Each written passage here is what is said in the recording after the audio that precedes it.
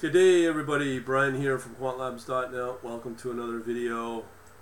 Finally, we got our thing finished. Today is the 10th of February, and I'm going to show you the reports. So it's 11 o'clock my time. All right. So here we are. I put together a couple things. If you like what you're about to see, visit us at quantlabs.net/contact. Get on our email list. Now, on my newer domain at quant-labs.net, if you go there, you should see our most recent article called Quant Stats Portfolio Analytics with Python Tutorial. This video you'll want to watch. Okay, this one right here from Part-Time Larry. Okay, his videos are excellent. It's a great channel if you want to know about crypto trading, algo trading, blah blah blah blah. All right, so you go there, and I'm using the source code from that library, that Python package. Quant Stats is the one I think should serve us enough. So here's the basic source code. I'm now using VS Code. I've switched over because of that channel. It's a pretty good video. It's that good actually. Anyway, so we're going to look at some baskets here just to show you how this works out. So this generates an HTML set of files, or it's really one massive HTML file. So this is it right here. As you can see here, I put in some Ethereum just to show you this works. So here's the stats. So in here we have the benchmark in yellow, which is the GSPC, which is the S&P 500. That's usually the standard S&P 500, so you could use crypto as well. So this will show you that this works. So you can see here back in May, June, boom, it dropped off, and we still got our benchmark performing as well. And depending upon what you want to look at, here's the important one, is the CAGR, compounded annual growth rate, along here. So benchmark is up 14%, and yeah, that's pretty well it. This will cover all the major stats, charts you want to look at, especially the monthly returns, and so on, including drawdown and all that. So that's all fine and good. So we know about the markets have not been doing too good, especially in the US, January of this year, 2022. So I'm going to show you two baskets I've come up with. Again, I keep mentioning uncorrelated and low volatility, but better return that outpaces the S&P. So let me run this one, and it takes a couple of minutes for it to run, and it's the same idea, format, with the different reports here I'm going to show you. So this one, everything's all weighted evenly. So in this basket we got corn, the UK 100, which is this ETF, ISF.L, and then the XIN.TO is an iShare CAC, which is French, and then the Japanese yen, US dollars. So they're all equally weighted. So I'm going to show you these returns. Once it finishes up, looks like it's done. Let's see here. Just as a trick, you can look at the time it was generated at 11:04. It's now 11:04, so that is now generated. So that uncorrelated return performance here, you can see here in blue again, the strategy or the basket did outperform the overall S&P 500. That goes back to the last year. Okay, so you can see it's not consistently beating it out, but what I'm more concerned about is the last month. So in here you can see it's kind of dropped off, but here for the year, that basket did double against the benchmark, the S&P. But this is a really important one. Since we're early into 2022, you can see that has a negative return, the S&P, but this basket did outpace the, is actually positive So here's some statistical returns, blah, blah, blah, blah, blah. Okay, so that's a good combo.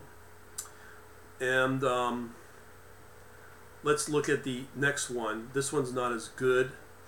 So I'll build this one or run it.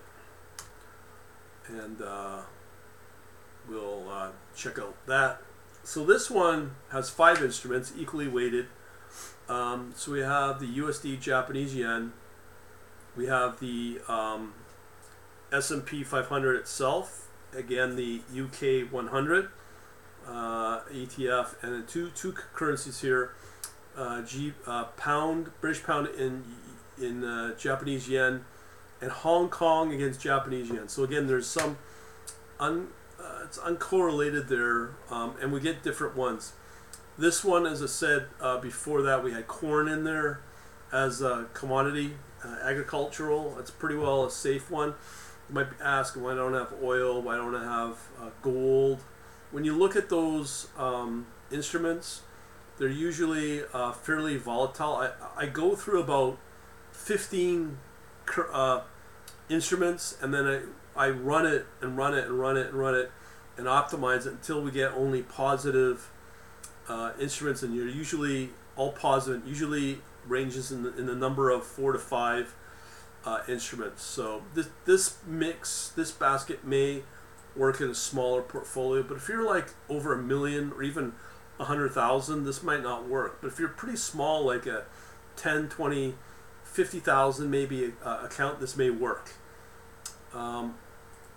So let me just show you that report right here. Let me just run it again. You can see here the output's the name of the file, HTML file, and right there it's 1106, which matches right here at 2307. So that's the new report. I'll just pull that up. So here it is. So again, this one's doing okay. 35.79 for the basket versus 14.47 annually the last year for the S&P 500. Here, it still outpaces it, but when you factor in the volatility matched, it still outpaces it. End of year returns, you can see here, again, it's double, but here for this year, this basket we're doing now is negative as well. And I believe that's because we have included the S&P 500. So this is not as good. You can see here the monthly return is 3.22 for that monthly, and then you get the weekly and da da da. So let me just for fun, for kicks, I'm going to take this out. Actually, I'm going to build a new one here, and I'm going to take that out. I'm going to duplicate it, and this appears to work pretty good. So we'll take out the S&P 500 here, just as an experiment, and then equally weigh these out portfolio wise at 25% each, and then we run it, and this is what is the new modern way for portfolio managers. I mean, it's going to get more sophisticated as machine learning kicks in and other types of automation, but AI, machine learning is the big one. But this is a fairly good Python package if you're interested in it. Again, it's called Quant Stats Python package right there, Quant Stats. So we're running it, and we'll let it finish, and we'll take a look at this one, the duplicate, what we just ran, but minus the S&P 500. Again, just as a reminder, you want to go over to the quantlabs.net/contact if you like what you're seeing. So let me just pull this up one more time here. So we see here generated 1109, 1110 here. So let me just run it. And again, you can see it's outpacing it, 38.27, quite a bit actually. When you take out the S&P 500 right there, it's positive. So that's for this year. So again, that's pretty good. Let's see what the monthly is for January. So actually, sorry, it's for February so far, 4.15%. January is slightly down at negative 0.53. So you can experiment all you want with this. So again, this is going to be the showcase going in of the overall subscription.